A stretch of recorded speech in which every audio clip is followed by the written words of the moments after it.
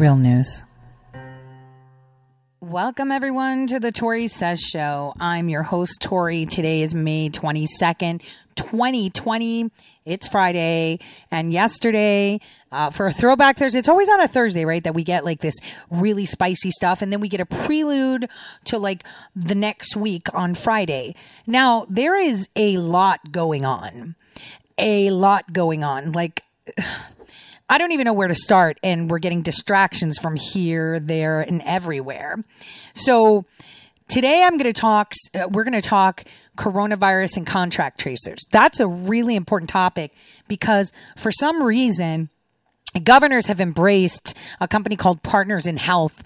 It's almost as if it's like the Clinton Health Initiative, from the Clinton Foundation, revamped in another way. It was supposedly founded by another doctor, but they've done a lot of work in Africa. They do a lot of work everywhere. And now, they've actually labeled Open Society of George Soros as one of their key partners. And we have governors teaming up with them. And their whole agenda is trying to push for global universal health care, hating on capitalism. It is the most insane thing I've ever seen. And, one might say, well, we must, have faith that everything will work out. No, yes, but that doesn't mean sit on your hands and trust the plan. You're part of the plan. You need to be active. You need to make your voice heard because it's not going to be these clowns on TV from CNN to Fox to anywhere. It's not going to be the blue check marks. It's gonna be you. It's you. So I want you to listen to Ingram's piece from yesterday about contract tracers. It is key because she says a few things that we need to talk about so we can elaborate. Now, after that, we're going to get into the nitty gritty of the swamp. We're going to talk more Foggy Bottom. See, we've been talking about everyone at the State Department here, but we're going to get down and dirty with Linick. I'm going to reveal to you today how he did what he did. And I'm pretty sure someone out there knows this. And I'm pretty sure the intelligence community can find this, right? I'm pretty sure. But the only person that would have helped us find this, realize it, and see it is the IG of the NSA, who obviously is keeping his mouth shut. Ergo, we need to open up ours. So let's take a listen. Let's start on this contract tracing because this is really, really important. But given the challenges that we face today, a reminder of why we celebrate. We hold these truths to be self-evident, that all men are created equal, that they are endowed by their Creator with certain unalienable rights, that among these are life, liberty, and the pursuit of happiness. Now, earlier today, a good friend of mine and I were talking about how surprising it was that so many Americans were willing to give up their inalienable rights for a government promise of safety. Basic liberties, the right to work, to travel, to worship, free speech, the right to attend school, to petition the government, to assemble with others. They all were completely sidelined or partially sidelined during the COVID-19 shutdowns. Officials assured us that restrictions would be short-lived and only be in place until we flatten the curve. But even after we did that, and hospitals thankfully were not overrun, blue state governors began piling on new conditions in order for states to be fully reopened again. They had complicated requirements in a New York 51-page reopening document. Michigan, then Illinois and Washington State, they seem hell-bent on keeping people immobile and scared as long as possible. And now they found a new excuse for delay: the need for hundreds of thousands of so-called contact tracers.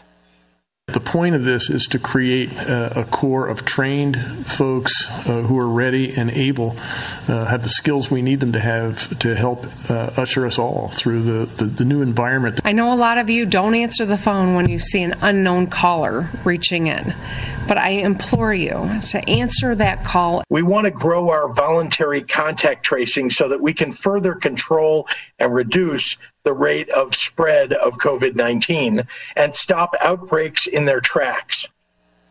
Yeah, I trust him.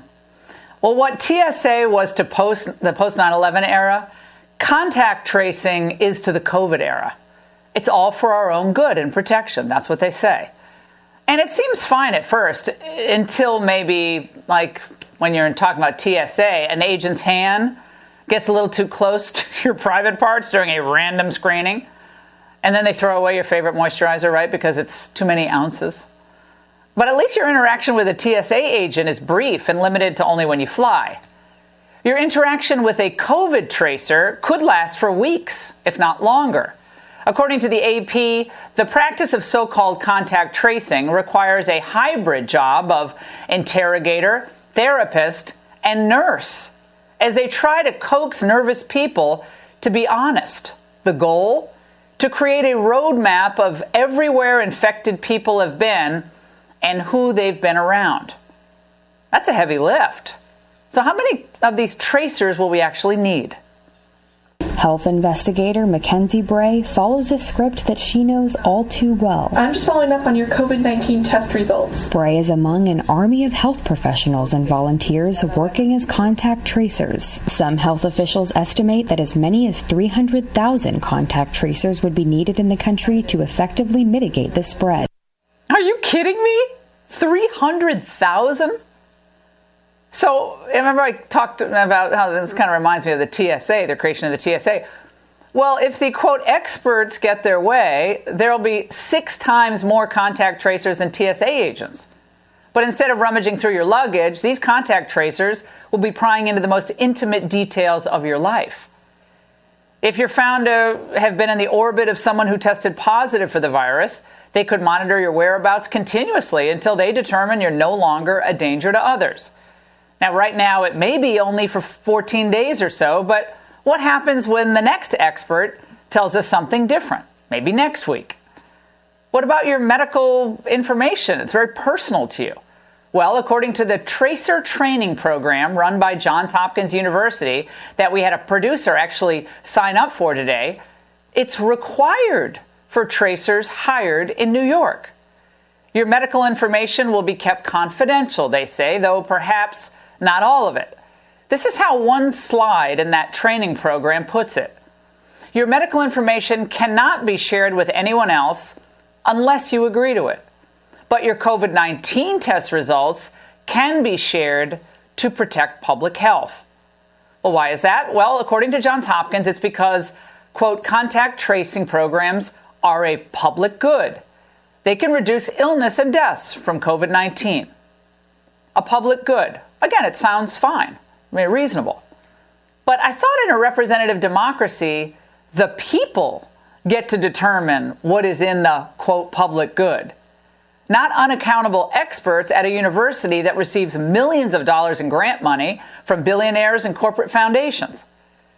Given the enormity of the federal and state expenditures we're talking about here, it's amazing how little debate there's been about the risk to personal privacy. I'm telling you, there are always going to be plenty of reasons cited by government bureaucrats or unelected technocrats to justify taking your freedoms away. They'll cite scary things like gun violence, climate change, and now, of course, COVID, maybe the next virus. And they'll use our fear and maybe even skewed statistics or bad modeling to manipulate the public perception. They'll find experts who insist that the harm to personal privacy is minimal and that any trade-off is worth it. They'll promise their actions will be temporary and narrowly tailored. But invariably, these new programs, like what we saw after 9/11, will become permanent fixtures in American life and end up expanding far beyond their promised goals. I think back of the creation of the FISA court, the Patriot Act, just to name a few. Next thing you know, bad actors use them as weapons against innocent people.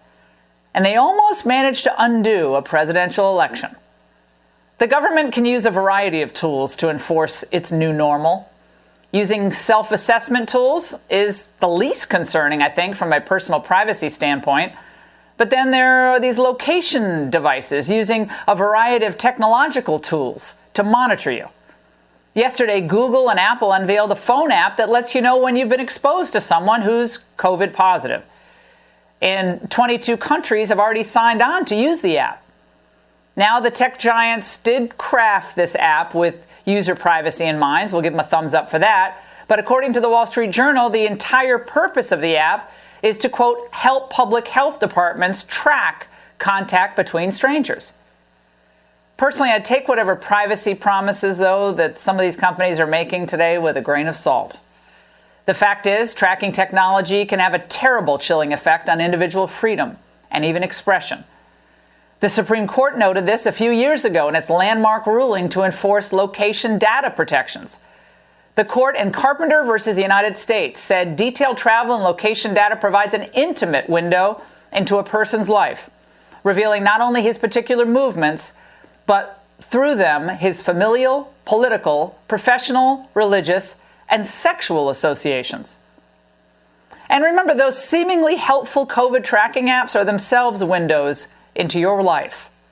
Servers could be hacked, data stolen, and generally the data is available ultimately to anyone for theft or purchase. Advertisers, cyber criminals, even political adversaries, and so on. So can the government, federal or state, really ensure that our data not be accessible to any of the above? Of course the answer is no. You'd be naive to think otherwise. They could perhaps mandate, though, that the health information only be available to health authorities.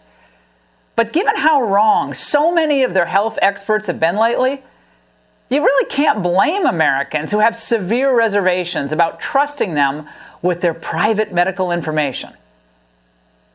Back to our Declaration. Our framers were really smart. Thomas Jefferson used that word inalienable to describe our rights for a reason. Americans are born free. We don't get our rights from the government, and the government can never take them away. The government may sometimes force us to make sacrifices, but not indefinitely, and not without a serious debate over what is, in fact, absolutely necessary to preserve the lives of others. To preserve the lives of and the lives of others. So the contact tracing group is not something new. I told you that the apps that the governor of North Dakota created were being incorporated into iPhones and Androids, and this has been all pushed by Soros and Gates. And guess who's on the board? That's right. It's Chelsea Clinton. And so they have created this group called Partners in Health to conduct the coronavirus contact tracing. And what they want to do is put together a bunch of people that will follow you and mandate from you information of where you've been and how you've been if you refuse to download their app. So they want you to give them permission to know everything there is to need to know about you, not just, your location, but more. And that is the concern. Now, there was a journalist yesterday that actually had the cojones to ask the governor of Ohio why he is partnering with Partners in Health that are anti-capitalist. I want you guys to hear this because it is very, very important that the right questions are asked when these things go through. We do not need foreign influence, and George Soros is foreign influence. So any organization receiving funds from any organization outside of the United States influencing their agenda, which happens to be very Chinese influenced, should not be allowed to operate on any level of government within the United States. In that community, that really, I think, is the key for us. So you have a short term, so that we can see results long term. Our goal is to do this as long as I'm governor. And to do this, we hope, for many years. But the short-term goal is obviously focused on the COVID-19. And we want to make sure services are out there. We want to make sure that the message is getting to the Hispanic community. We want to make, as well as the African American community and every other community in the state. We want to make sure not only is the messaging, but when we, continue to try to upgrade and up this amount of testing, as we're committed to do, we want to make sure it gets to those communities as well. We don't want them to be underrepresented in that testing. Thank you, Governor. Thank you very much. All right, guys, here's the big bombshell question. This is what we need to keep asking all of them. Jack Windsor, WMFD TV, Mansfield. Governor, I'm the last question, and my question is for you. And it's going to be a very sensitive question, and I'm going to do my best to be intentional so that it's not misrepresented. Today, it sounds as if we're pivoting from COVID to larger social issues like housing, education, and transportation. I know in past pressers we've learned about Dr. Paul Farmer and Partners in Health working with us on contact tracing. Looking at the Partners in Health website, contact tracing seems to be part of a larger social agenda for Partners in Health. The site states a vision to rectify, quote, structural violence of capitalism, which the organization sees as the root cause of things such as racism, gender inequality, xenophobia, and homophobia. Now, I'm not questioning the injustice of those things, Governor, so let me be very clear about that. What my question is, can you tell us why you chose to partner with an organization that demonizes capitalism and seems to be rooted in liberation theology based on Marxist ideals? Well, I've never always agreed with Paul Farmer, who started it, and many of his ideas. But he and the organization have had an ability to deliver health services. My wife Fran and I are very familiar with this in Haiti. We've seen what he has done in Haiti. We've visited Haiti over 20 times, and so that's just something that we do in our private lives. And so, the Partners with Health, you don't have to accept the ideology of Paul or anybody else. But what I'm interested in is getting things done. And they're not the ones who are doing it on the ground. The people who are going to be doing it on the ground are Ohioans. But they serve as a consultant. They have done this type of work not only in the United States but around the world. They're pretty darn good at it. And so I'm going to take help from wherever I can get help and wherever I find expertise. I don't have to agree with everyone's ideology or what they think about everything in the world, and to accept that, to be able to use their help. We're in a war. We're in a battle. We're going to put the best people we can on the field. The best people are the Ohioans, but we're going to get some help from this group because they've done some of these things before. And is the tracing mandatory?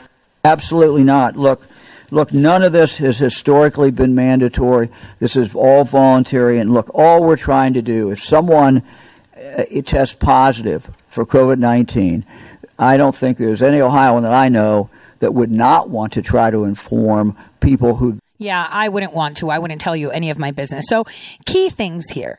Haiti. Governor DeWine, we didn't know about your shenanigans in Haiti. Thanks a lot. Now we have a lot of digging to do. But Partners in Health, influencing our responses to COVID-19 with foreign interference. This is foreign interference, and he's done this before. Ask yourself, where has he done this before? Where have Partners in Health done this contact tracing before? That is the question you need to ask yourself. Where has this been done before? That is the answer to everything. I don't have time to get into that today because we have a lot to talk about. But that is the question that everyone should ask themselves. What is it that they have done before in respects to contact tracing? I'm not understanding. Now, contact tracing, so you know, is already, this group, Partners in Health, is already training and deploying hundreds of contact tracers, hundreds of them. Now, on the national file, Partners in Health involvement, is receiving funding from the Bill and Melinda Gates Foundation, and also Open Society. They clearly stated on their website that George Soros's Open open society is an official partner. Wait a minute. That's foreign interference. And hold on a second. Why do we have Hillary's daughter sitting on the board? This is a big problem. So, you want to know where they've done this before? Rwanda. You want to know where else they've done it before? I'm just going to name Sierra Leone, Ethiopia. There's tons. They've actually worked with people for contact tracing, and it's not for disease. So just like Laura Ingraham said, they're just going to tell you health authorities. So who are the health authorities that you will be providing your information to? Does anybody know? Obviously not, because that is a very broad brush that they can use to share information wherever they want. So this prospective people that are Karens are super, excited about this because this is a well-paying job. Actually, contact tracers in New York City who are applying have to understand institutional and structural racism. Are you kidding? You have to be well-versed in LGBTQ, societal things. You have to be PC, and you have to understand how to do this. There's actually a job posting from Columbia University that says the Fund for Public Health in New York City, in partnership with New York City Department of Health and Mental Hygiene, are seeking contact tracers to perform case interviews and contract tracing to support a citywide COVID-19 response using trauma-informed, culturally respectful approach that builds trust and facilitates the free sharing of information, which obviously is voluntary. People are so dumb. They have people, businesses, let's put it this way, that have been convinced that every single person coming in must wear a mask. Again, it is an accessory, not a requirement, because first of all, research shows that wearing a mask will not save you. Wearing a face covering will not save you and will not save anyone else. It is like, just like a placebo thing. It's totally placebo, completely placebo, completely.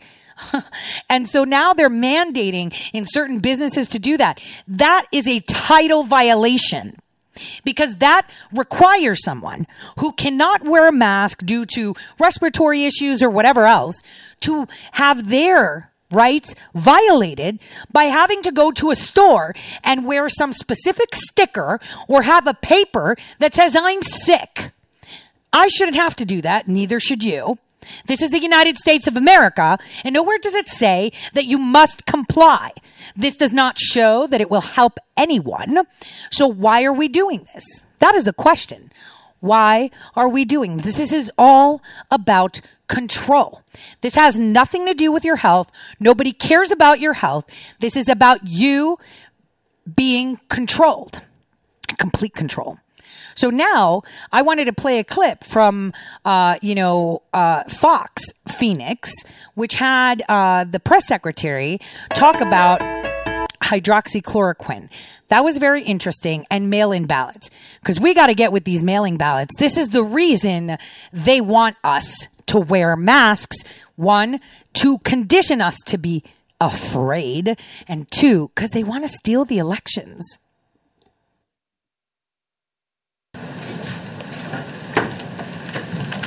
Good afternoon, everyone. I'd like to begin by detailing the historic private-public partnership effort launched by the Trump administration to combat the coronavirus. As both a businessman and as president, you'll all remember then candidate Donald Trump, now President Donald Trump, being adamant about bringing manufacturing jobs back to America. President Obama and the Democrats had given up on manufacturing with President Obama's erroneously prediction that Trump would need a magic wand in order to bring back American jobs. Not so. The reality is President Trump revived manufacturing in this country, and he tore up disastrous trade deals that hemorrhaged American jobs, like NAFTA and like the plan that was in work, the Trans-Pacific Partnership. Instead, he put in place better trade deals to bring back American jobs and to bring back American manufacturing. And in the battle against the invisible enemy, President Trump took action to shore up our domestic supply chains in order to deliver the necessary PPE and other medical equipment to the states. states. Speaker Pelosi and House Democrats are currently promoting a $3 trillion liberal wish list among a litany of Democrat priorities immaterial to the coronavirus crisis are embedded in this, and one would require the president to appoint a, quote, medical supplies response coordinator who would, quote, serve as the point of contact for the healthcare system, supply chain officials, and the states on medical supplies. I'm happy to report this individual already exists. This bill ignores reality because the medical supplies official is in existence. He's been working on this since March to deliver to date over more than 1 billion, I should say, pieces of PPE to countries and hospitals across the country. Since March 29th, Rear Admiral John Plavchek, Vice Director for Logistics for the Joint Chiefs, has been on the job as the head of FEMA's Supply Chain Stabilization Task Force. This is a historic partnership with the private sector, and under the leadership of President Trump, FEMA directed the greatest mobilization of the private sector since World War II. Rear Admiral Plavchek and FEMA quickly realized the power of the private sector in addressing the coronavirus, recognizing that the 6 largest private sector medical distributors would have the ability to source, procure, manufacture, and deliver as many as 1 billion pieces of PPE in a single week. That is extraordinary volume by our private sector. And at the direction of President Trump, Rear Admiral Plavchek and FEMA were able to harness this power. Every day at 9 a.m., Rear Admiral Plavchek's team huddles with these 6 large private sector medical distributors, and together they review data compiled by Dr. Birx as well as information provided by the CDC to set priorities and ensure sufficient levels of supplies go down not just to the county level, but to the hospital level. After focusing geographically, Rear Admiral Plavchek and his team orients the data to set point-of-care distribution priorities for public hospitals, VA and DoD facilities, private hospitals, nursing homes, acute care clinics, first responders, and labs. In just 2.5 weeks, Rear Admiral Plavchek and his team were able to combine data streams, utilize supply chain visualization tools from DoD, and input data into the cloud. This system is now available to generate reports for governors showing what their state received from the federal government and commercial partners all the way down to the hospital level, as I noted. And thanks to President Trump and his administration, governors now have visibility as to where their supplies are sent and where they're received. And from March 1st through May 10th, this public-private partnership has led to the delivery, and these are extraordinary numbers, of over 113 million N95 respirator masks, nearly 500 million surgical masks, nearly 18 million face shields, and over 12 billion gloves. That is a lot of PPE, and we thank our private sector partners for engaging in this effort with us. Also, I just wanted to note that earlier today, the President held an hour-long call with thousands of Hispanic community, business, and faith leaders across the country. He recognized the many contributions of the Hispanic community to our country and addressed important issues like how to reopen their businesses and build the greatest economy in history again.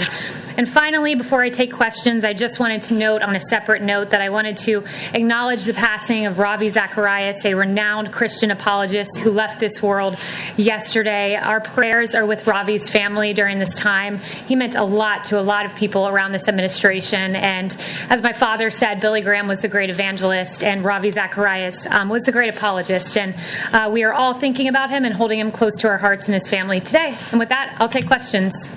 John. Haley, what does the president believe is illegal about the Secretary of State of Michigan sending out absentee ballot applications, and what federal funding is he considering withholding from the state of Michigan as a result? So, I won't get into exactly what the funding considerations are. I would note that his tweets were meant to alert Secretary Mnuchin and Mr. Vogt, about head of OMB, about his concerns with trillions of dollars going to these states, and his noted concerns about a lot of fraud that is potentially at play when you have mass mail-in voting. So with regard to the illegality and legality of it, that's a question for the campaign as to their voting and ballot practices. But I would just note that his tweet was meant to alert OMB. He wanted to be very careful as we send trillions of dollars to states that we keep this important point in mind and we ensure that there's fairness in our voting system and absolute accuracy. Wait for it, wait for it. The price is amazing. And you get to try it for a whole year. This is So comfy. It is literally my favorite mattress. I love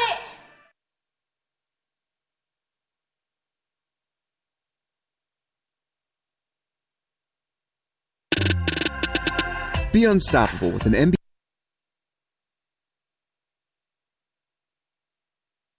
Has voted just 2 months ago by a mail-in ballot. There are several Republican states that are also doing these mail-in applications for ballots, and so I'm confused. What is it that he thinks is illegal that's happening in Michigan? He doesn't really specify. So first, with regard to the president doing a mail-in vote, the president is, after all, the president, which means he's here in Washington. He's unable to cast his vote down in Florida, his state of residence.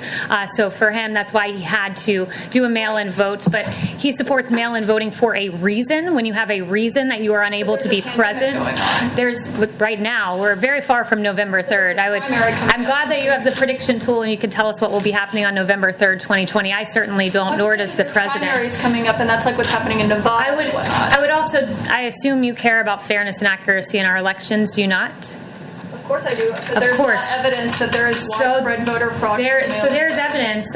You can go look this up on ProPublica. There is a bipartisan consensus on the fact that mass mail-in voting can lead to fraud. There was a 2005 commission by none other than President Carter, who's not a member of the Republican Party, and also James Baker about this, concluding that these ballots, quote, remain the largest source of potential voter fraud. So this is a concern. The president's right to look at this. We want a free and fair election, and that's his concern. Yes, Zeke? Kayleigh, on this subject and one other on a different one, the president deleted his first tweet, which alleged falsely that the state of Michigan was sending out absentee ballots to every voter. In fact, they sent out absentee ballot requests. Was the president misinformed this morning?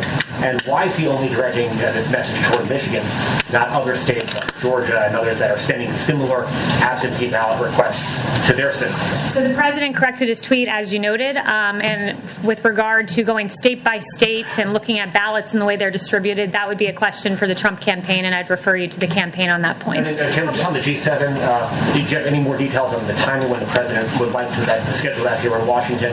And does that mean that travel restrictions that are currently in place on travel from Europe, from China, and other places would potentially be relaxed before that meeting would take place here? So I won't get into the mechanics of how that would happen. I would note that the president really wants to see the G7 happen here in Washington as we begin not just to reopen the country, but as the world begins to reopen. He'd like to see it happen sometime in June, but as to a particular date, I don't have any announcement on that front or to the mechanisms of how we'd make that work. Yes. Thanks, Kayleigh. A couple of questions for you. One, does President Trump support the CDC guidelines that were released over the weekend? And if so, why were they released so quietly? Why not talk about them, roll them out here from the podium? So the CDC guidelines, there was a 60-page document that came out last night that I assume you're referencing. That document, I talked to Dr. Redfield earlier today about it, and much of that was already out there. So Appendixes A, B, C, and D had been out there for a while. Appendix E, he said he thinks got posted sometime late last week. And again, these were his rough estimates he was giving me. Appendix F was being discussed, and there was constructive criticism of it through the task force and the interagency process. So that was refined. And my point in sharing that with you is that the 60-page document was merely an aggregation of a lot of what was already out there. So it's not as if this was new information that we were announcing, but it was more guidance pursuant to our Reopening of America guidance that was issued several weeks ago. Does the president support the guidelines? Does he think Americans should follow those guidelines, or should they be following the initial guidelines that you rolled out here from the podium? So the president's been very clear. He supports the Reopening of America guidelines. The CDC guidelines are in concert with those guidelines. He wants to safely reopen this country. It's very important we do so, and it's good to see that most states, I think basically all of them, have plans at this point to reopen, and we're starting to see the safe reopening of several states and Americans getting back to work. Well, okay, so let's talk about this reopening, you guys. So one thing that we've noticed is that face masks are being demanded to be worn. Now, face masks, as we know, are not actually protective gear. They have been proven to be ineffective, actually. So the question is, why is it that we have them demanding that we wear face masks? That's the question.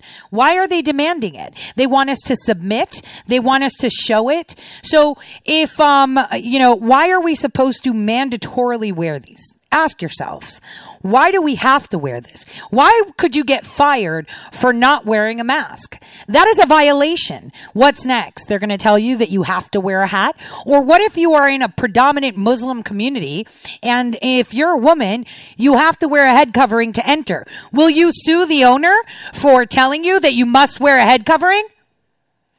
Yes or no? Of course you will. I mean, here they sued a cake decorator who said, it's my business. I don't want to have to, bake a cake for someone that's gay, and that's my choice. But he was sued. So why can't we sue any entity that mandates that we wear a mask, a face covering that does not protect you? In fact, it makes you sicker by wearing it. People are so dumb. People are so dumb. Seriously, I'm sorry, I have to say it. If you think that a face covering, a scarf, or a mask that you make out of a silk scarf, Pelosi, of Donna Karan, is gonna save you, then, I'm sorry. But, you're probably the one that needs to follow instructions every time you get on a plane, how to put the seatbelt on. You shouldn't be on a plane if you don't know how to buckle a seatbelt, period. And you shouldn't be walking out in public if you think that a mask is going to save you. This is ridiculous. This is a violation, and it's a title violation because they're forcing you to either have some identifying documentation exempting you from wearing it or refusing you services. Now, your taxpayer dollars are deductions that they get because they have brick and mortar stores to provide services. So for all those idiots out there that sit and say, well, if you don't want to wear a mask, then you should just shop online because I don't need this. Okay, well then they don't need my tax deduction because I'm not allowed on their premises because they've made this new rule about wearing a face mask, and they are getting title deductions and tax deductions, which is my tax dollar that's going towards it. So, excuse me, but that's not going to work. This isn't how it happens. Either you allow everybody without discriminating, or you don't get tax deductions. And that's the way it works. Because it's not supposed to be like this. You're not supposed to have this. Now, I can say this until I'm blue in the face, but I see people driving around in cars with masks on. People are insane. They're scared of their own shadow. From 2 million dying, they were probably drooling with popcorn next to them on the couch watching CNN, how everyone's going to die. And they can see now that it's a sham. They can see now that this was overblown. This wasn't anything but a flu. And they're still following these procedures and demanding. We have states across the nation closing down public parks, public pools. Well, then you don't need my tax dollars for that because it's not working and I'm not paying for it. So that's the way it goes. Parks and recreation, you got your stuff shut down. I ain't paying for it. You pay for it yourself. When I'm allowed to enjoy that stuff, you can take money from me. Other than that, I want my money back. Or you stop taking my money. That's the way it goes. Because it's ridiculous how people so easily submit, supposedly for the greater good. Where is the greater good? Where is this greater good that we don't see? Where is this help that we don't see? Now, I want you to take a listen to this question posed to the press secretary. Take a listen. First to mid-May, 50% decline in new hospitalization and under 25,000 cases today. So we are seeing progress. Yes. Can you tell us what law specifically the president thinks the Secretary of State in Michigan broke by sending out the applications? And did the Secretary of State in Georgia also break that law by sending out applications for their primary? Again, I'd reference you to the campaign. These are ballot questions, and I'd reference you to the campaign on that. He's the president. That's my former employer. My current employer is the White House. So, but, thank you. Yes, yes. But that's not a campaign question. That's the president of the United States saying that it's a campaign question on ballot initiatives that you have and absentee ballots. So I would refer you to the campaign on that front. And I would note to you that many of those ballots that are submitted via mail can be fraudulent. I cited to you the bipartisan study. I can read it again. Maybe you weren't paying attention when I read it the first time, so I'll read it again. President Carter, a Democrat, not a Republican, and James Baker concluded that these ballots remain the largest source of potential voter fraud. So if you cast a ballot via mail and you do so fraudulently, that would be an illegal act, and I'd point you to that. And for further, I'd point you to my former employer, which is the Trump campaign. Is the president concerned about fraud in Georgia? Yes, sir. Yes, thank you, Kayleigh. Two questions, if I may. Firstly, on airports. The TSA is reportedly considering setting up temperature checks at airports. Given the numbers of people who can be asymptomatic or sick without a fever, do you think that's sufficient? And why wasn't more done to have screening at airports sooner, particularly in light of the House Oversight investigation that called screening from international hotspots in March limited and stagnant? So the president is working with TSA. He's working with airlines. We want to ensure that our TSA employees are safe, that those who are traveling are safe, and he has had those conversations, and we are keeping people safe at the TSA and the passengers as well. Over 500 TSA employees have become sick, and 6 are dead. So again, do you think this has been enough action and soon enough? We've taken action. We're working with the TSA. We're keeping America's essential workers safe, and we are praying for all of those who have been affected by coronavirus. And then on another front, I wanted to ask about So they want to shut down the airlines. So they're like, hey, out of all these workers got sick and died, all of them with underlying conditions, all of them with COVID, not from COVID, but they want to shut down everything. So here they are pushing, the airline, this, that, TSA, maybe it's too early. President's son and business partner, Eric Trump. He recently said of coronavirus that, quote, the Democrats are trying to milk this and predicted it will, quote, magically all of a sudden go away and disappear and everyone will be able to reopen after the election in November. Do you think Eric Trump's comments are accurate and also 100% appropriate? I think we all hope coronavirus goes away, and I think as we continue to take the president and his family out of context, we should endeavor to quote them accuracy, and I think we should all hope that the coronavirus goes. We should all. Okay, why does he have a press pass? This guy's such a loser. Okay, dude, they are milking it. They want mail-in ballots because they can't win. They want to fraudulently try to gain this election with, bumbling Joe. He doesn't even know who he's running against. He actually said he was running against himself. And you're going to tell me that this guy is smart? This guy can actually win an election on his own?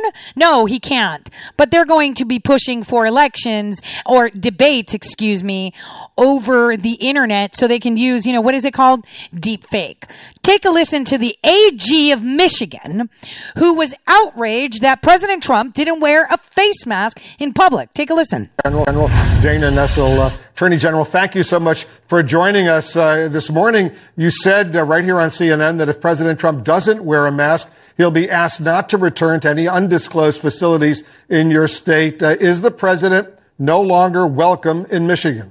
Well, I will say, speaking on behalf of my department and my office, that's right. That's exactly right. I mean, today's events were extremely disappointing and yet totally predictable.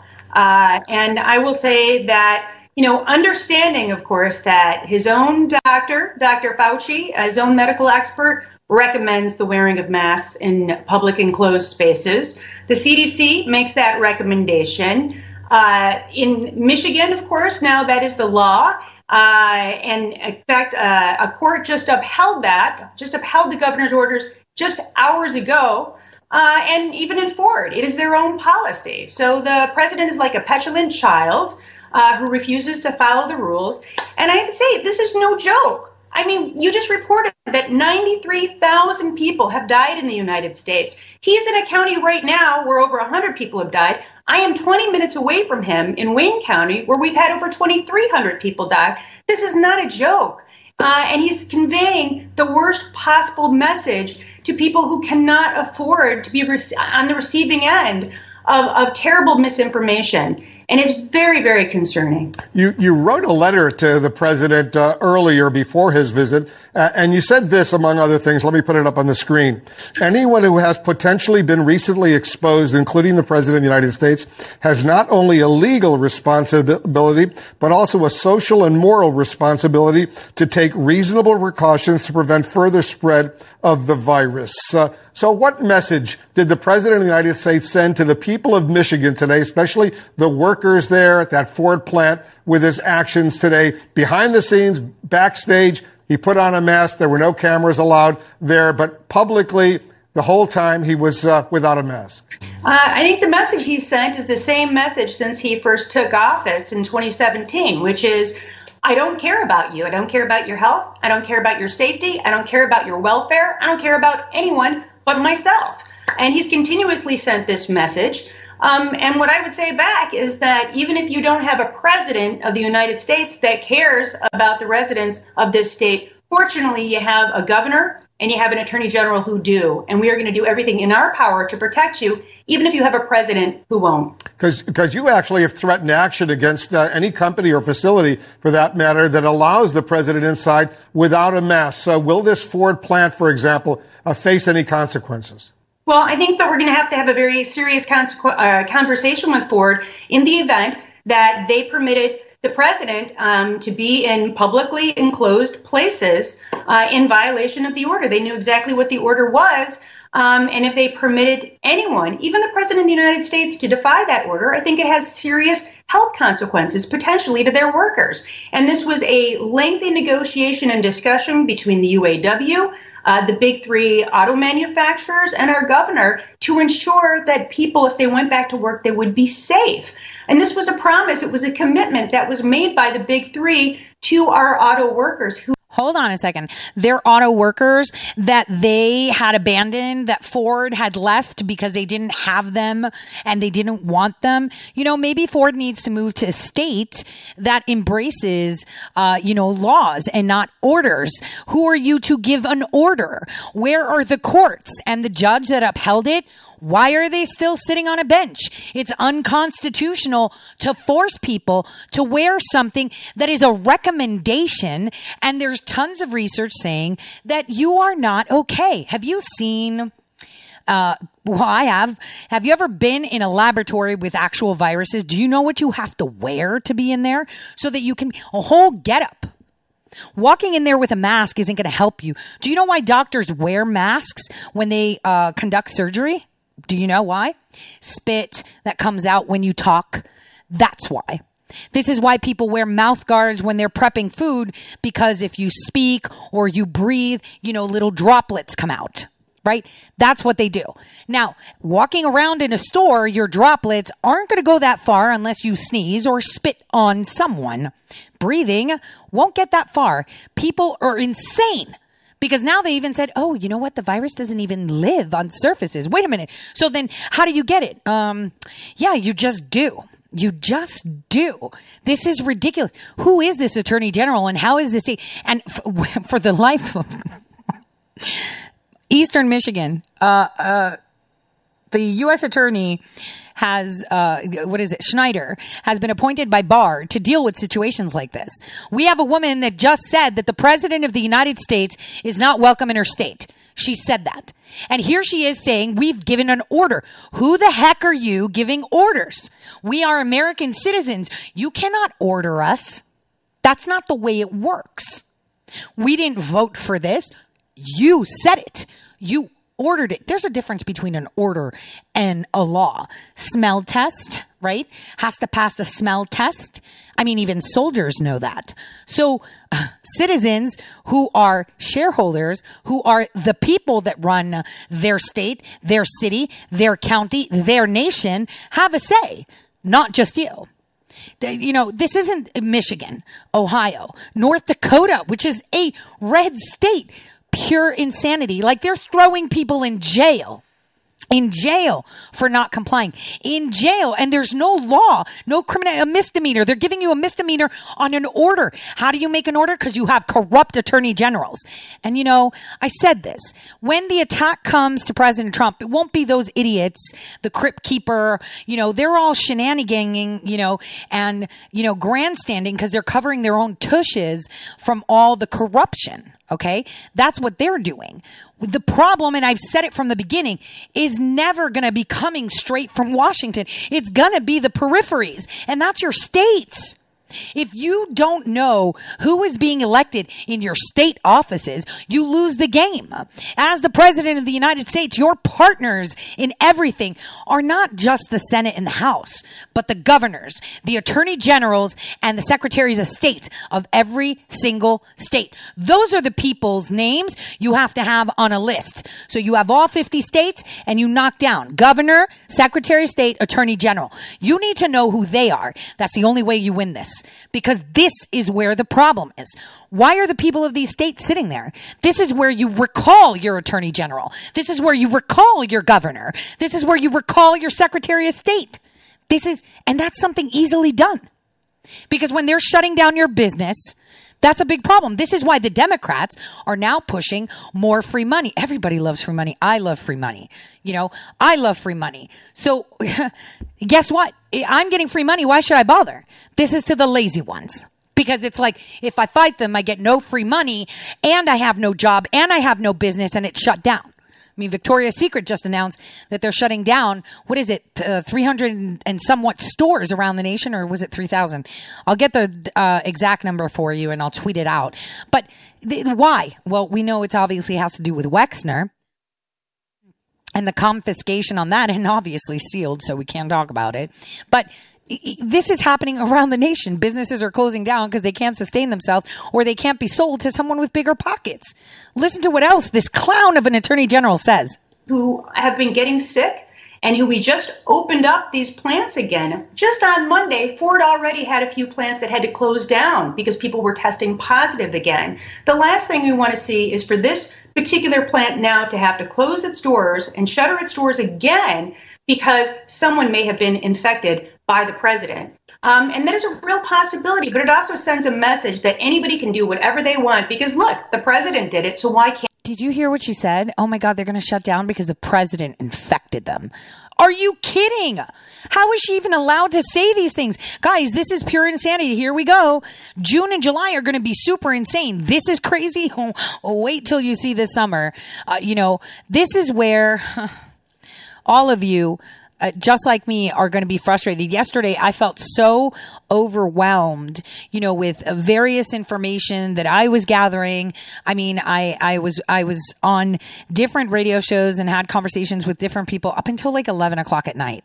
And so then I sat down and I was plowing through my emails and I was just like, oh my God, how is this even happening? How are we allowing this to happen? And, all of you out there tweeting and saying and saying, do it more now that they try to silence, break through that fabric because the president needs you. Write to him. Talk to him, tweet at him, find anyone you can and get this information out there. We are having foreign countries influence our domestic policies, which is a very big deal.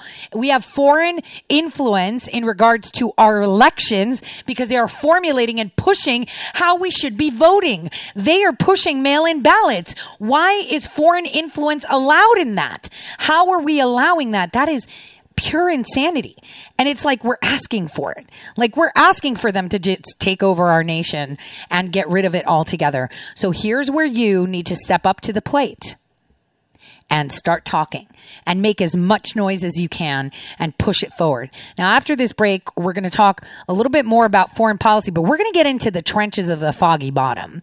We're going to talk State Department. We're going to talk foreign service officers. We're going to talk Ukraine and what we should be expecting by the end of this month. This is going to give us a little bit of a boost, but it's only going to be short-lived because the next 3 months are going to be really, really hard.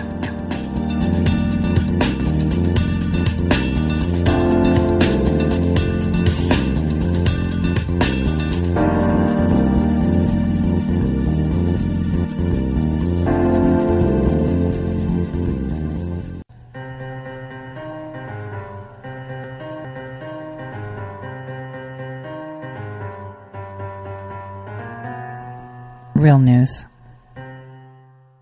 Welcome, everyone. Welcome back to the Tori Says Show. I'm your host, Tori. So it's Friday, and now we're going to talk about the Ukraine, the State Department, and I'm going to demonstrate to you just how the State Department has gotten away with so much. And just how many rhinos we have sitting in the Senate and the House that is so bad. It is so bad, you guys. Like, I can't even. It's blowing my mind as to how bad this is. It's so bad. And okay, so we got Linick fired, right? All of the IGs need to be fired. Because unfortunately, a lot of these positions are presidentially appointed. So when they're appointed by the president that has orchestrated a coup against you, and they say it's abuse of power, which is not breaking the law, well, then the same thing goes for the Trump administration. You can't say, well, President Trump abuses his power and he is under criminal, investigation. But Obama did it and it's totally okay. So what I wanted to say was we have a huge problem of this abuse of power, and the only way the president can remove every single IG, even the ones that he recommended, gosh darn it, Storch was recommended by Barack Hussein Obama right during, months before he was out of office. Couple of months before he was out of office. Who recommended that the president reappoint him? That person is a snake. We all know who it is, but I'm not going to say it out loud. So that is something very important. IG Storch, the IG of the NSA, where over collections are still being had, where he's not handing over information because, hey, if Rick Grinnell was listening, I tell him, why don't you get that secret network that the IG of the State Department has? Which secret network? Oh, that's right. Not a lot of people know about it. Here you go. There's OIG to be independent. My IT infrastructure lacks independence because it is largely controlled by the department. While we have no evidence that our data has been compromised, the fact that the contents of our network may be accessed by large numbers of department administrators puts us at unnecessary risk and does not reflect best practices on IT independence within the IG community. Second, unlike other IGs, my office is not always afforded the opportunity to investigate allegations of criminal or serious administrative misconduct by department employees. Department components, including the Bureau of Diplomatic Security, are not required to notify OIG of such allegations that come to their attention. If we are not notified, we have no opportunity to investigate. This arrangement is inconsistent with the Inspector General Act and appears to be unique to the department. Relative to being on the same network, can you talk about that in a little more detail and talk about what you're doing to protect your independence and whether you need to be totally independent on a separate network? I mean, what is your recommendation or what are you doing to protect IG's independence? I think that your point is well taken. To the extent that the department suffers from attacks, we suffer from attacks because we're on the same network. We've taken a number of steps since I've been in office. First of all, we've asked the department to agree not to come onto our system without asking permission, and we've gotten that agreement from the department.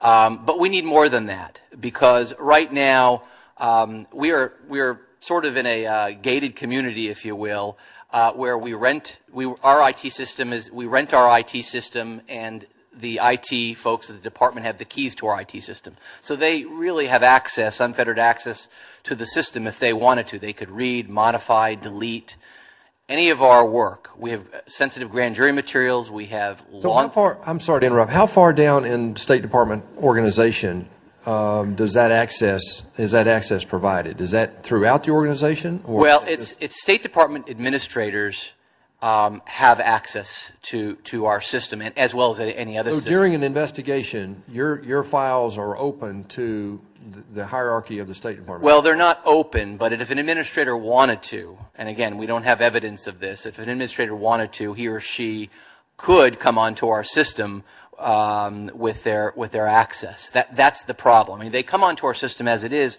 with security patching and all for legitimate reasons. So how is that done in other departments? Well, at the very basic level, some departments differ in the way they handle it. Generally, you know, there's a firewall or some sort of form of protection against that type of intrusion, because an IG just can't protect confidentiality of witnesses and information if there is a possibility. Now, the other way some IGs do it, and this is the way I did it when I was the Inspector General at the Federal Housing Finance Agency. I had a completely separate system and network with my own email address. I was completely off the department's grid. What keeps you from doing that here?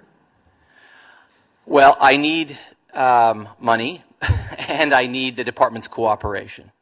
I would like to be completely separate from the department to ensure the integrity of our system, but I also need the department to give us access to the same systems that we have now. And I've actually broached this topic with the Secretary last Friday. Okay, wait, let's rewind that. Let's listen to that very, very carefully. Listen to what he said. Wait, Tori, when did he say this? Oh, he said this in 2015, and he got it implemented just in time for the elections. Firewall or some sort of form of protection against that type of intrusion, because an IG just can't protect confidentiality of witnesses and information if there is a possibility. Now, the other way some IGs do it, and this is the way I did it when I was the Inspector General at the Federal Housing Finance Agency. I had a completely separate system and network with my own email address. I was completely off the department's grid. What? Hold on a second. So they have special grids where they have information. So you mean when someone does a FOIA request or they're requesting documents, they're requesting them off the State Department's system, right, Linick? But you have your own independent system. I think we just cracked it. We know exactly where all the communications are. We know the communications of the supposed whistleblower complaints. We know the communications on how you decided to take your own career officials and put them on impeachment proceedings. We found how you were communicating with them to give information to Schiff's Intelligence Committee. We found how you communicated with others because it was a protected system. I think that's the system we need to be pulling records from. So this is very important. Here it is. Hey, I need all your communications that you've done as IG. Give me them from the system. Now, take some. But doesn't give the secret IG network. He also admitted the federal housing, when he was there, they had their own secret network, which means what? Oh, wait a minute. All the IGs have their own little secret networks. You want to guess who implemented that? Come on, take a wild guess. John Brennan. What keeps you from doing that here? Well, I need money, and I need the department's cooperation. I would like to be completely separate from the department to ensure the integrity of our system, but I also need the department to give us access to the same systems that we have now. And I've actually broached this topic with the Secretary last Friday and Deputy Secretary Higginbottom. Do you have evidence that the State Department's network has been attacked, and does that affect you guys? There's evidence that has been attacked, and it has affected us. I can't really go into details because of the nature of the information. So there's no evidence, he said at first, and now he says, yeah, there is evidence, but I can't go into detail. What? No, he didn't say that. Yes, he did. Listen, at the beginning, here we go. Requires OIG to be independent. My IT infrastructure lacks independence because it is largely controlled by the department. While we have no evidence that our data has been compromised, the fact that the contents of our network may be accessed by large numbers of department administrators puts us at unnecessary risk and does not reflect best practices on IT independence within the IG community. Second, unlike other IGs, my office is not always afforded the opportunity to investigate allegations of criminal or serious administrative misconduct by department employees. Department components, including the Bureau of Diplomatic Security, are not required to notify OIG of such allegations that come to their attention. If we are not notified, we have no opportunity to investigate. This arrangement is inconsistent with the Inspector General Act and appears to be unique to the department. Relative to being on the same network, can you talk about that in a little more detail and talk about what you're doing to protect your independence and whether you need to be totally independent on a separate network? I mean, what is your recommendation or what are you doing to protect IG's independence? I think that your point is well taken. To the extent that the department suffers from attacks, we suffer from attacks because we're on the same network. We've taken a number of steps since I've been in office. First of all, we've asked the department to agree not to come onto our system without asking permission, and we've gotten that agreement from the department.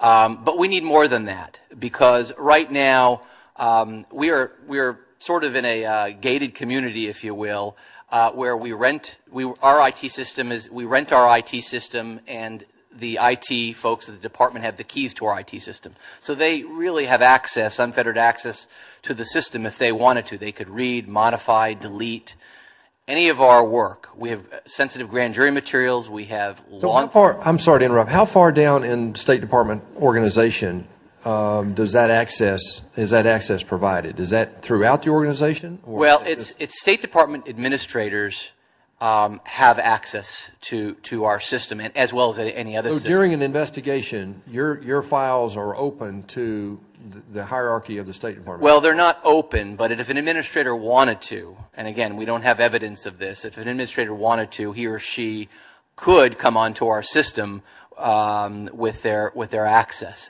That's the problem. I mean, they come onto our system as it is with security patching and all for legitimate reasons.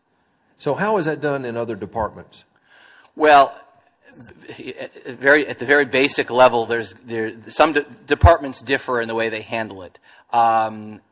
Generally, there's a firewall or some sort of form of protection against that type of intrusion, because an IG just can't protect confidentiality of witnesses and information if there is a possibility. Now, the other way some IGs do it, and this is the way I did it when I was the Inspector General at the Federal Housing. So he hasn't been hacked, but there have been attacks. Then he says he has been hacked, and now he reveals that there are alternate networks. This is how he and Atkinson colluded. This is how he communicated with his own in-house lawyers that he appointed during the impeachment proceedings. This is how he orchestrated attacks into Trump appointees within the State Department. See, it's right there, right under our nose, and we're not seeing it. So it's really, really important that we get on this. This is where we need to get onto it. These IGs, these horrific IGs. We have to remember that the insurance policy that the Democrats had was what Barack Hussein Obama did in September of 2016. In September of 2016, after Carlin resigned for being spanked for overcollection and, his violations of the Section 702s, Barack Hussein Obama decided to make the position of the IG of the NSA appointed by the president. That's never been done before, right? The IG for the NSA was always filled by a person that was appointed by the director of the NSA. But during transition, after the elections on November 30th, 2016, this has never happened before, because the president would never, a month away from leaving office, do this. He nominated Robert Stork as the first presidentially appointed IG of the NSA. And, the Senate never confirmed him. They never got around to it because they had other things to do, like Russia. And so if it can't even get even worse than this was their insurance policy. Because here's who Storch is, right? He's been working for the DOJ for about 24 years, public corruption and all that stuff, right? He was on the anti-terrorism team post 9/11 just for 2 years, right? He covered up a lot of stuff. He was the Department of Justice resident legal advisor in the Ukraine for 26 months. He was the chairman of the Council of Inspector Generals. And just so you know, in March or April of 2017, he was actually offered a job from the president of the Ukraine, Petro Poroshenko, to join the anti-corruption committee of his political party. Are you kidding? This is offering an American citizen, the now IG of our NSA, external control of the National Anti-Corruption Bureau of the Ukraine. What? So how is he the IG of the NSA right now? How was he even tossed around as a possibility to be considered IG of the NSA? This is a problem. This is a very big problem. So this is how the NSA helped Marie Yovanovitch. This is how the NSA helped what was going on in the Ukraine. This is how the NSA were trying to cover up what they were doing. This is ridiculous. President Trump needs to fire all of them. Every single IG must be removed that has been appointed or what had tenure with Barack Hussein Obama. These are not supposed to be career appointments. And if the president appoints them, the president gets to choose. He doesn't get to have leftovers, especially from a president that has now been shown to have used every single trick in the book, every single agency to overthrow this administration. He has advocated the overthrowing of this government via his conduits that are sitting in the Senate, in the House, in the Department of Justice, in the NSA, the State Department, and everywhere else. They all need to be removed. Because if we can't have fair watchdogs, then what's the point of watchdogging? I mean, we should just sit back and let them do what they want. I mean, that's exactly how it's been happening. You can't fight them because the people that you complain to are not on the side of law, transparency, and the people. They're on the side of who fattens their pockets and who, right, is on their little clique group. So this is the issue. How did these FISA warrants happen? You think Marie Yovanovitch, she just, let me just get FISA warrants on these citizen journalists, because everybody just keeps talking about John Solomon or Sarah Carter. Geez, man, no. There's a lot more people with a lot more connections in the Ukraine than those two journalists that are on that list. So ask yourself, how do you get the right to monitor them? How do you get a warrant entertained, a FISA warrant? How do you do that? Well, that would be flagging because, Yovanovitch worked for the State Department, and the flag would go directly on the secret system of the IG of the State Department. So how did he handle that? Oh yeah, let me guess. Through the IG secret network where they all talk with each other. The one that no one's actually gotten information on. Well, where's their server? I want to see the secret, separate network of the State Department of the IG's office. That's all we need. You give me that hard drive, we've got the treasure trove. That's where you see everything. And how much you want to make a bet? You're going to see communications post inauguration from Barack Hussein Obama on there. My source says there is. Oh, obviously with his new email, which I'm pretty sure if IG Stork was actually honest, he would be turning over to Grinnell. So here's where we subpoena and not even subpoena. Just go in there and get it, Mr. Grinnell. Walk in there and say, I want that server now. Take it and see what you will find on Linux private server.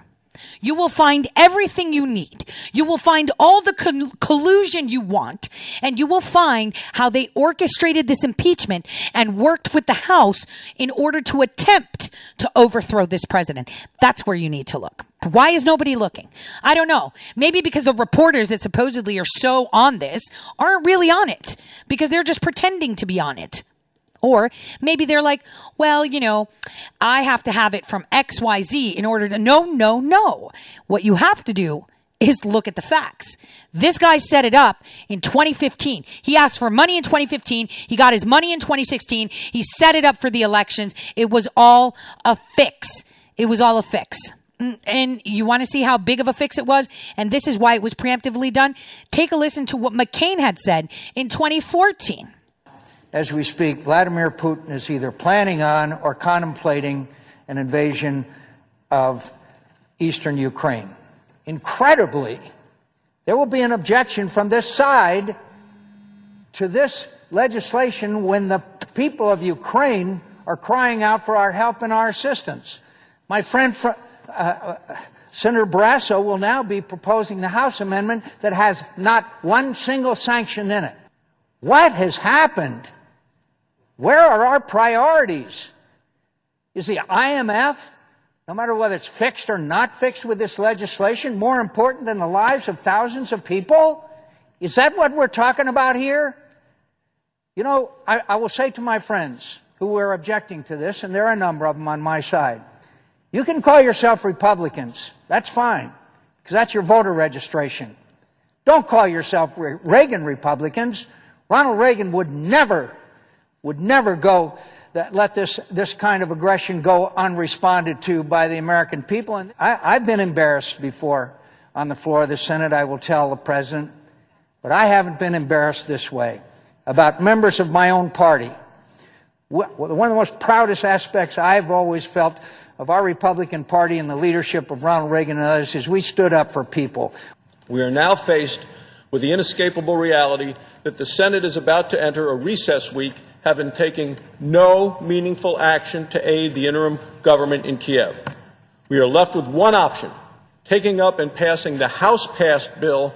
The Senate Foreign Relations Committee bill contains provisions related to the International Monetary Fund that are unrelated to the crisis in Ukraine and not needed immediately and must be debated by this body.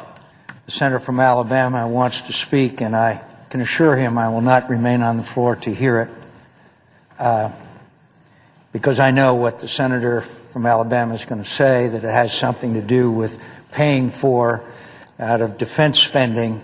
I'll match my record with the senator of Alabama on defense spending any time, day or night. They don't even need this economic aid today. They have to sign an IMF agreement first. It's weeks before they even need what the senator from Wyoming wished to pass. I mean, why would we pass a bill that does no good as it relates to trying to push Russia back and isolate them?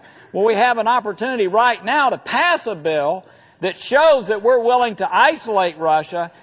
We do not need to be passing legislation that's not paid for in this fashion, and I would object to it. Something is very wrong with the foreign policy of the United States of America. And I don't think whether we reform the IMF or not is not going to send a message to Russia. This makes no sense. I would challenge any of my friends here to stand up here and explain why a sensible response to what Russia has done is to expand Russia's influence in the IMF and to diminish America's influence. And you know the most ridiculous thing about all of this is that the majority leader has filed cloture. We have well over 60 votes. So we're going to be back in about 11 or 12 days, whatever it is. Cloture will have been expired. It's well over 60 votes, and we will pass this. Yeah, I mean, we got to protect the Ukraine, got to protect our investments, right? This is why, Bumbling Joe has pretty much gotten Kiev Klobuchar as his supposed running mate. Obviously he thinks that he's running against himself, as he said on, TV. That was incredible how he said that. And, he's just bumbling everywhere. He was telling someone he's not black. Like, how does he know who's, I mean, come on, guys. This is all about Ukraine. This is all about money. This is all about the center of this deep state globalist cabal. And you know what? All of you out there, that subscribe to many news outlets, and those of you that subscribe to Q as well, should be aware that the ones that are telling you to take control are the ones you should be listening to, because you have to make it happen. You have to be the voice. It's not just, depending on 5 people. The president is surrounded by snakes. He's got people in there working in the White House right now, working in the White House, that are actively engaged in activities to remove him from that seat. He's got them in his White House. And here we are, still talking about it. Still talking about it rather than just clean house. I've said down to the janitor. You cannot have a State Department that represents your foreign policy that doesn't believe in America first. I'll see you all after this break.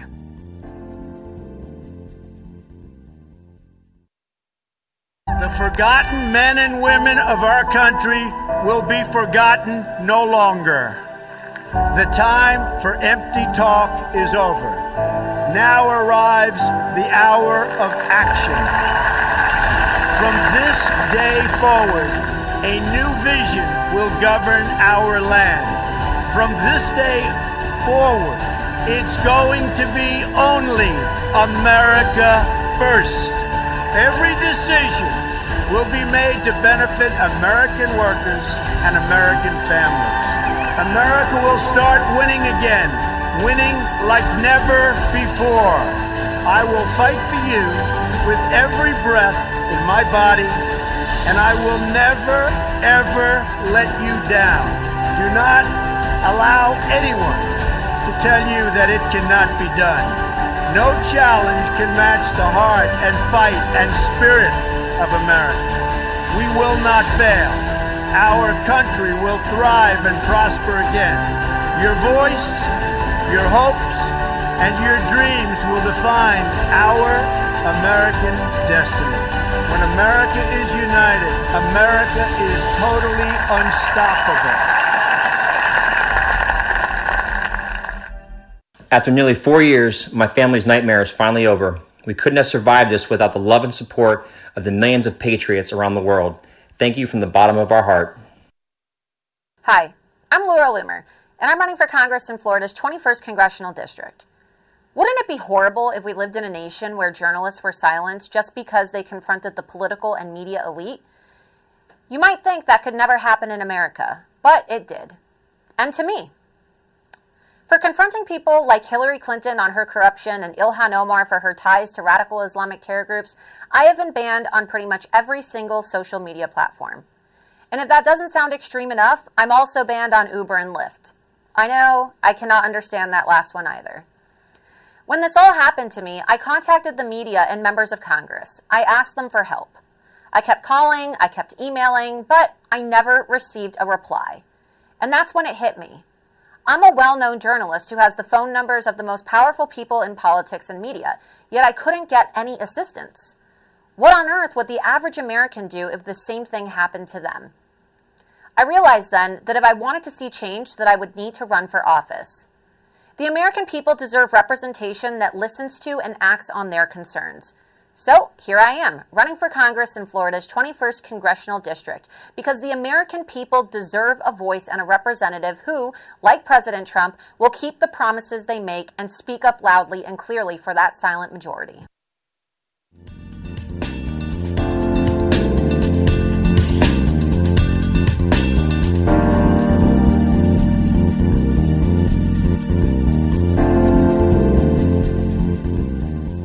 All right. Welcome back, everyone, to the Tori Says Show. So we heard McCain talking about Ukraine. You heard Linick talk about his secret server that he needs.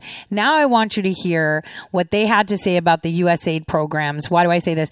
Ann Calvaresi Barr. She's the Inspector General for USAID. She has her own server, too, by the way, thanks to Linick. I want you guys to listen to what she has to say in regards to the state foreign operations and related programs. This was a House Appropriations meeting last year in July. I want you to listen carefully to what she says here.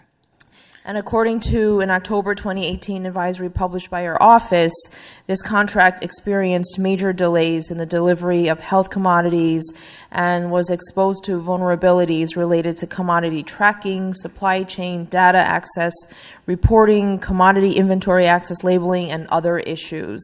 At the time of the memo's publication, your office was encouraged by increased engagement between the Bureau and Chemonics. So wanted to find out what types of safeguards might be in place to ensure that this doesn't happen again. Do you believe that the aggressive oversight required over contracts of this size is possible? Yes, thank you. Thank you for that question. This is a very, very large contract at $9.5 billion and being an IQ at that. Let me begin by pointing to some of the risks that we found in that realm of that contract and the work, which is on the global health supply chain in Africa. There, we have uncovered a number of risks with regard to the logistics, as we know, that's happening with those commodities in Africa, the storage, the facilities of those, the record keeping of those. Our work has resulted in, as a result of weaknesses in the global health supply chain, has resulted in 41 arrests, 30 indictments, and has prompted the Global Health Bureau to have a third-party monitor overseeing the programming for health supply commodities within Africa. Our work spanned 8 countries. So that raised an eyebrow, right? The investigations work points to the effect of something gone wrong. That's the effect. Now my office is engaged in trying to figure out, why is that happening? What are the root causes of it? So you may be pleased to hear that we're doing 2 audits going forward. One is we are looking back at the contract and how it was awarded. So that's the first audit. The second audit that we're doing is because of those weaknesses that we've uncovered in the supply chain, we are following up to look at how have those weaknesses been addressed, what's being done different from USAID's perspective in terms of its oversight of the contract and that work.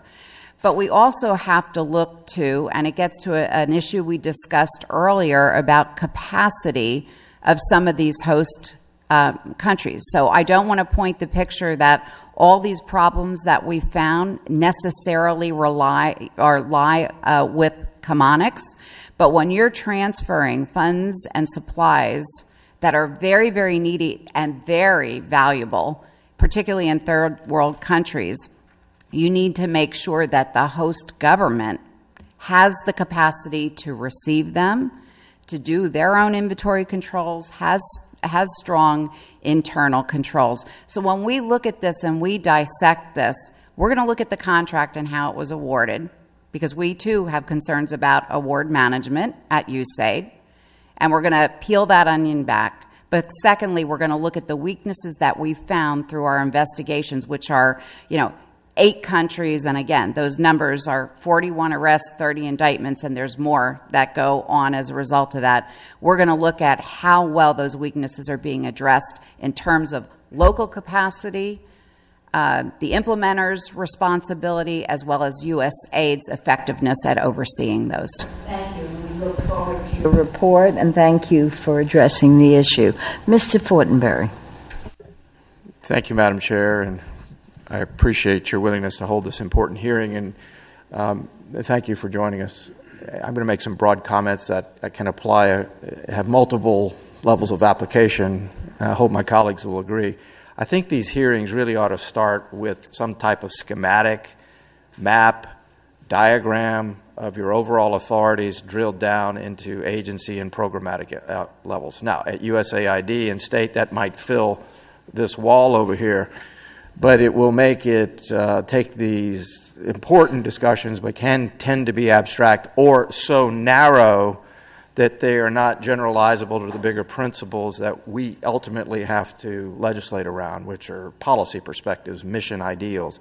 And in that regard, I want to ask you, Ms. Barr, regarding 2 questions. Regarding the reform plans that are underway at USAID, one particular point is this, that there is an attempt to implement a new risk management approach that will look at the most significant impact, what programs have the most significant impact. In other words, how well foreign assistance actually works under certain scenarios. What are the templates? That, to me, is the most important question here. Mm-hmm. Secondly, I want to turn to the migration of the Overseas Private Investment Corporation to the new International Development Finance Corporation and hear your perspective on how that's going. With particularly one question, and I think, Madam Chair, at an earlier hearing, you tasked me with this, and I think it's very important. The equity investment question that is developing at the International Finance Development Corporation. How we are going to leverage our limited funds potentially into equity investments with private sector partner to achieve the very goals of the earlier OPIC mission in a more substantial way. Okay. Are you familiar with what I'm talking about there? I am. Okay, good. Okay. All right.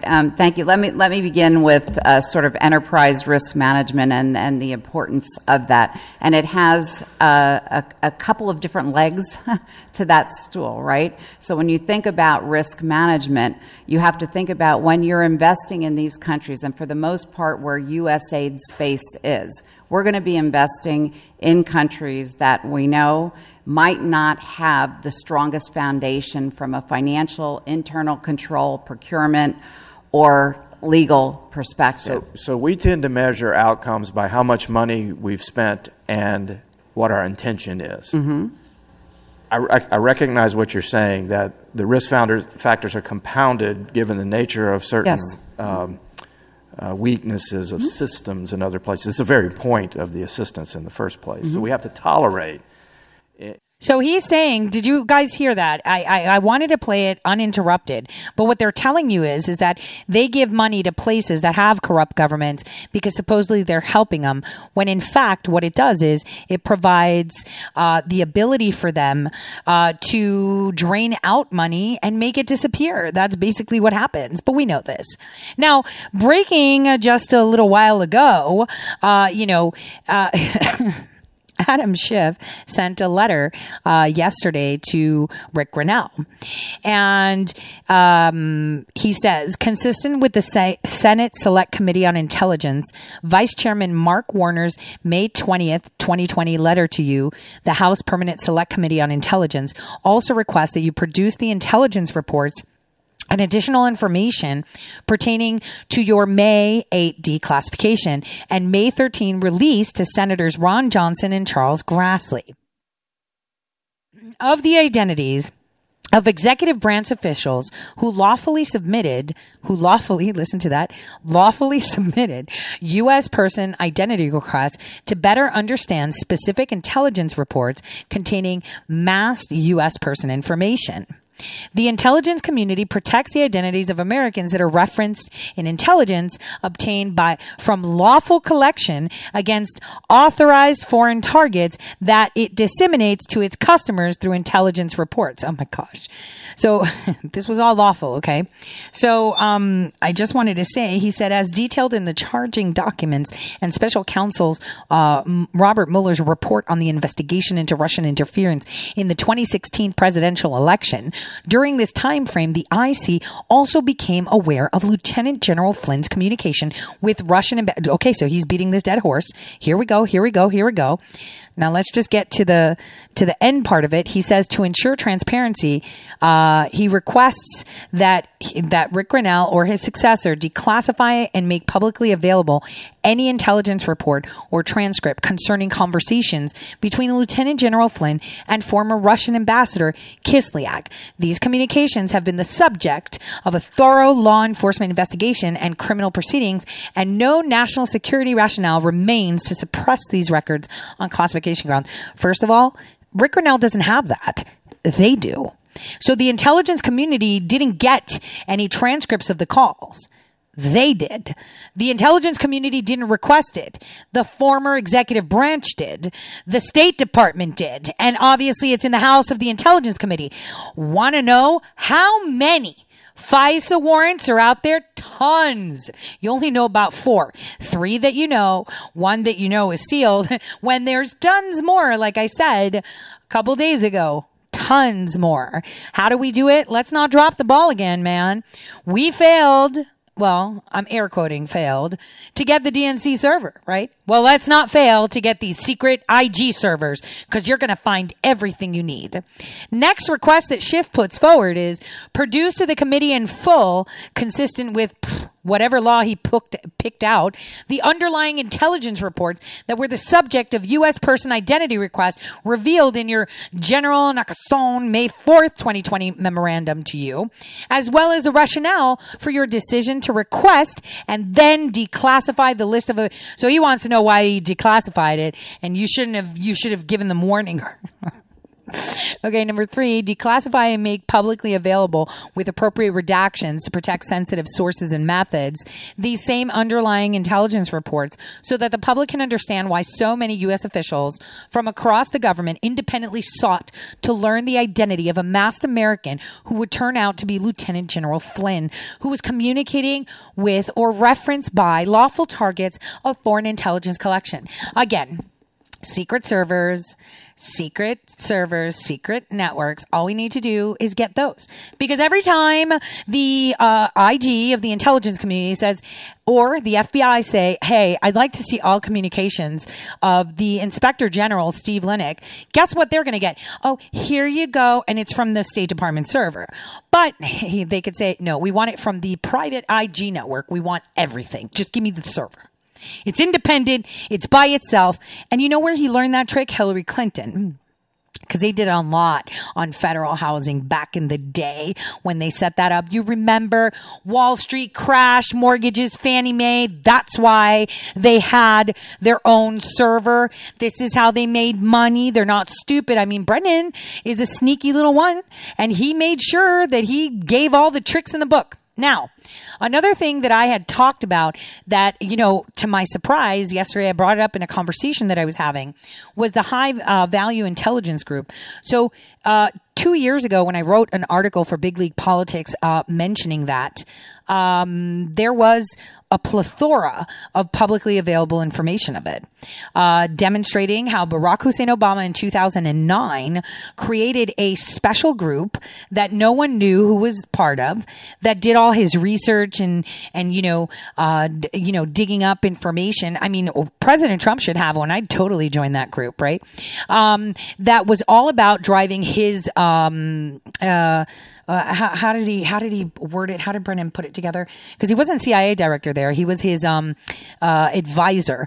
It's like the Obama Agenda Group. I was actually asked if I wanted to join that group when I was at the CDC, and I had been approached to help with the Affordable Care Act. So I was asked, we'd need you to do some research and put together profiles. I was like, no. So this group was completely secret. Nobody knew about it. Everybody reported to Barack Hussein Obama. Now, in 2010, the Inspector General, no, it wasn't the Inspector General, the ODNI, Blair, we had all this stuff with these terrorists and Al-Qaeda and everything. He slipped during an interview and said, well, this terrorist was interviewed by the high value intelligence group of Barack Hussein Obama. And it's a group that only, answers to him, and they talk to all the terrorists and all these other foreign officials and stuff off the record. And so, in that same article, the only surviving one that I found, because if you actually put HVIG now to look, it's called High Value Detainee Group or something like that. It's totally wrong. Now, Peter Strzok was also part of it, but you know who was part of that group? Just so you understand. And then you could be like, well, wait a minute. All those names sound super duper familiar, Tori. Who is it that was part of it? Well, I'll tell you. Members, when the charter was actually established in late 2010, because Blair slipped, who then got fired for slipping, right? A charter was created and the Senate knew about it. And the members front facing were, and I quote, Robert Mueller, James Comey, Christopher Wray, H.R. McMaster, Rod Rosenstein, Andrew McCabe, and David Cuthbertson. Wow. 2 people still within the FBI that shouldn't be, and that's Christopher Wray and Cuthbertson. So all these people had worked together. James Comey wasn't FBI director when it was created. No, he was working. What did he say? He was working at Lockheed, whatever he said. No, but he was also advising the president of the United States as a private citizen, because every president has like this dark cabinet where he like sticks people in the basement that nobody knows who they are, and they just put together information and give that information that they get that's publicly available to people that actually have clearances to jump off on. Why hasn't he done that? Explain. Why hasn't he done that? Why hasn't he collected these outstanding citizen journalists that are out there right now? Why hasn't he done that? I mean, yeah, we have Q, right? Putting out. But what about actually having someone physically there that the media is not allowed to? That's your presidential privy to create it. I mean, Barack Hussein Obama did it. He did it, but the only problem is that Blair slipped up that they were talking with terrorists. First of all, if you're advising the president as high value intelligence group where you guys get together and talk about intelligence topics or breach of, security or leaking, lying and foreign policy stuff, where you're just chucking, pretty much talking, having coffee over these things. Yeah, maybe we need to do this. I don't know about this, but did you see the report on this? Everyone in their own area of expertise. You don't use an Al-Qaeda leader and talk to him, because, see, what people don't seem to understand is that Barack Hussein Obama was negotiating with these leaders. He was funding and training these leaders. He was trying to make the mercenaries work for him. He failed, obviously, because, he failed because one thing that we have to understand is that mercenaries always go to the highest bidder. Now, speaking of mercenaries going to the highest bidder, I want you guys to listen to the former Inspector General of the State Department that left, who was actually investigating things. Wait, just listen to what happened, and you're going to be like, wait a minute, when did this happen? And I'm going to tell you now, this happened 13 years ago. Listen carefully. Chairman, Mr. Krongard, it's good to see you, and I note that two very interesting things, that you speak very much about deconflicting, so you have a sensitivity to conflicts, obviously. And second, I note that after the chairman asked you, before the chairman asked you questions, but after your statement, you gave us some additional information about your brother, Buzzy Krongard. And what you said, that to your knowledge, he had no financial interest and he did not sit on the board of Blackwater. Is that correct? Well, let's look at that real quickly. One of the biggest scandals to hit the State Department in recent memory has been the lack of accountability for the Blackwater USA. Last month, Secretary of State testified before this committee that for more than 4 years there's been a hole in the law that allows Blackwater to escape criminal liability for killing innocent Iraqi civilians. Just today, papers reported that federal agents investigating the September 16th episode in which Blackwater security personnel shot and killed 17 Iraqi civilians have found that at least 14 of the shootings were unjustified and violated deadly force rules in effect for security contractors in Iraq. Okay, so where are we going with this? Erik Prince, right back in the middle. And, FSG Group, which is funded by China, by the way. Listen to it. This is like this is very important. And this is Elijah Cummings, who is no longer with us on this plane, asking him questions. But then you just need to pause and listen. Remember, this IG was taken out for doing his job. Okay. He was doing his job. This is before Barack Hussein Obama came in. This was all orchestrated by Brennan. I want you to listen carefully, because this is going to be very important coming soon. Your role as Inspector General is to investigate waste, fraud, abuse in the State Department. But your office has not completed any investigations into Blackwater activities.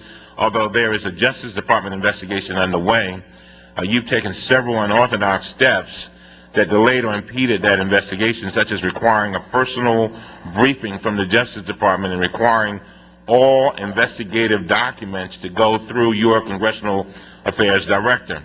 I'm trying to understand why you are so reticent about investigating Blackwater. I would like to show you a letter the committee obtained and ask you to comment on it. This letter was sent from Eric Prince, the CEO and founder of Blackwater. He showed that letter on July 26, 2007.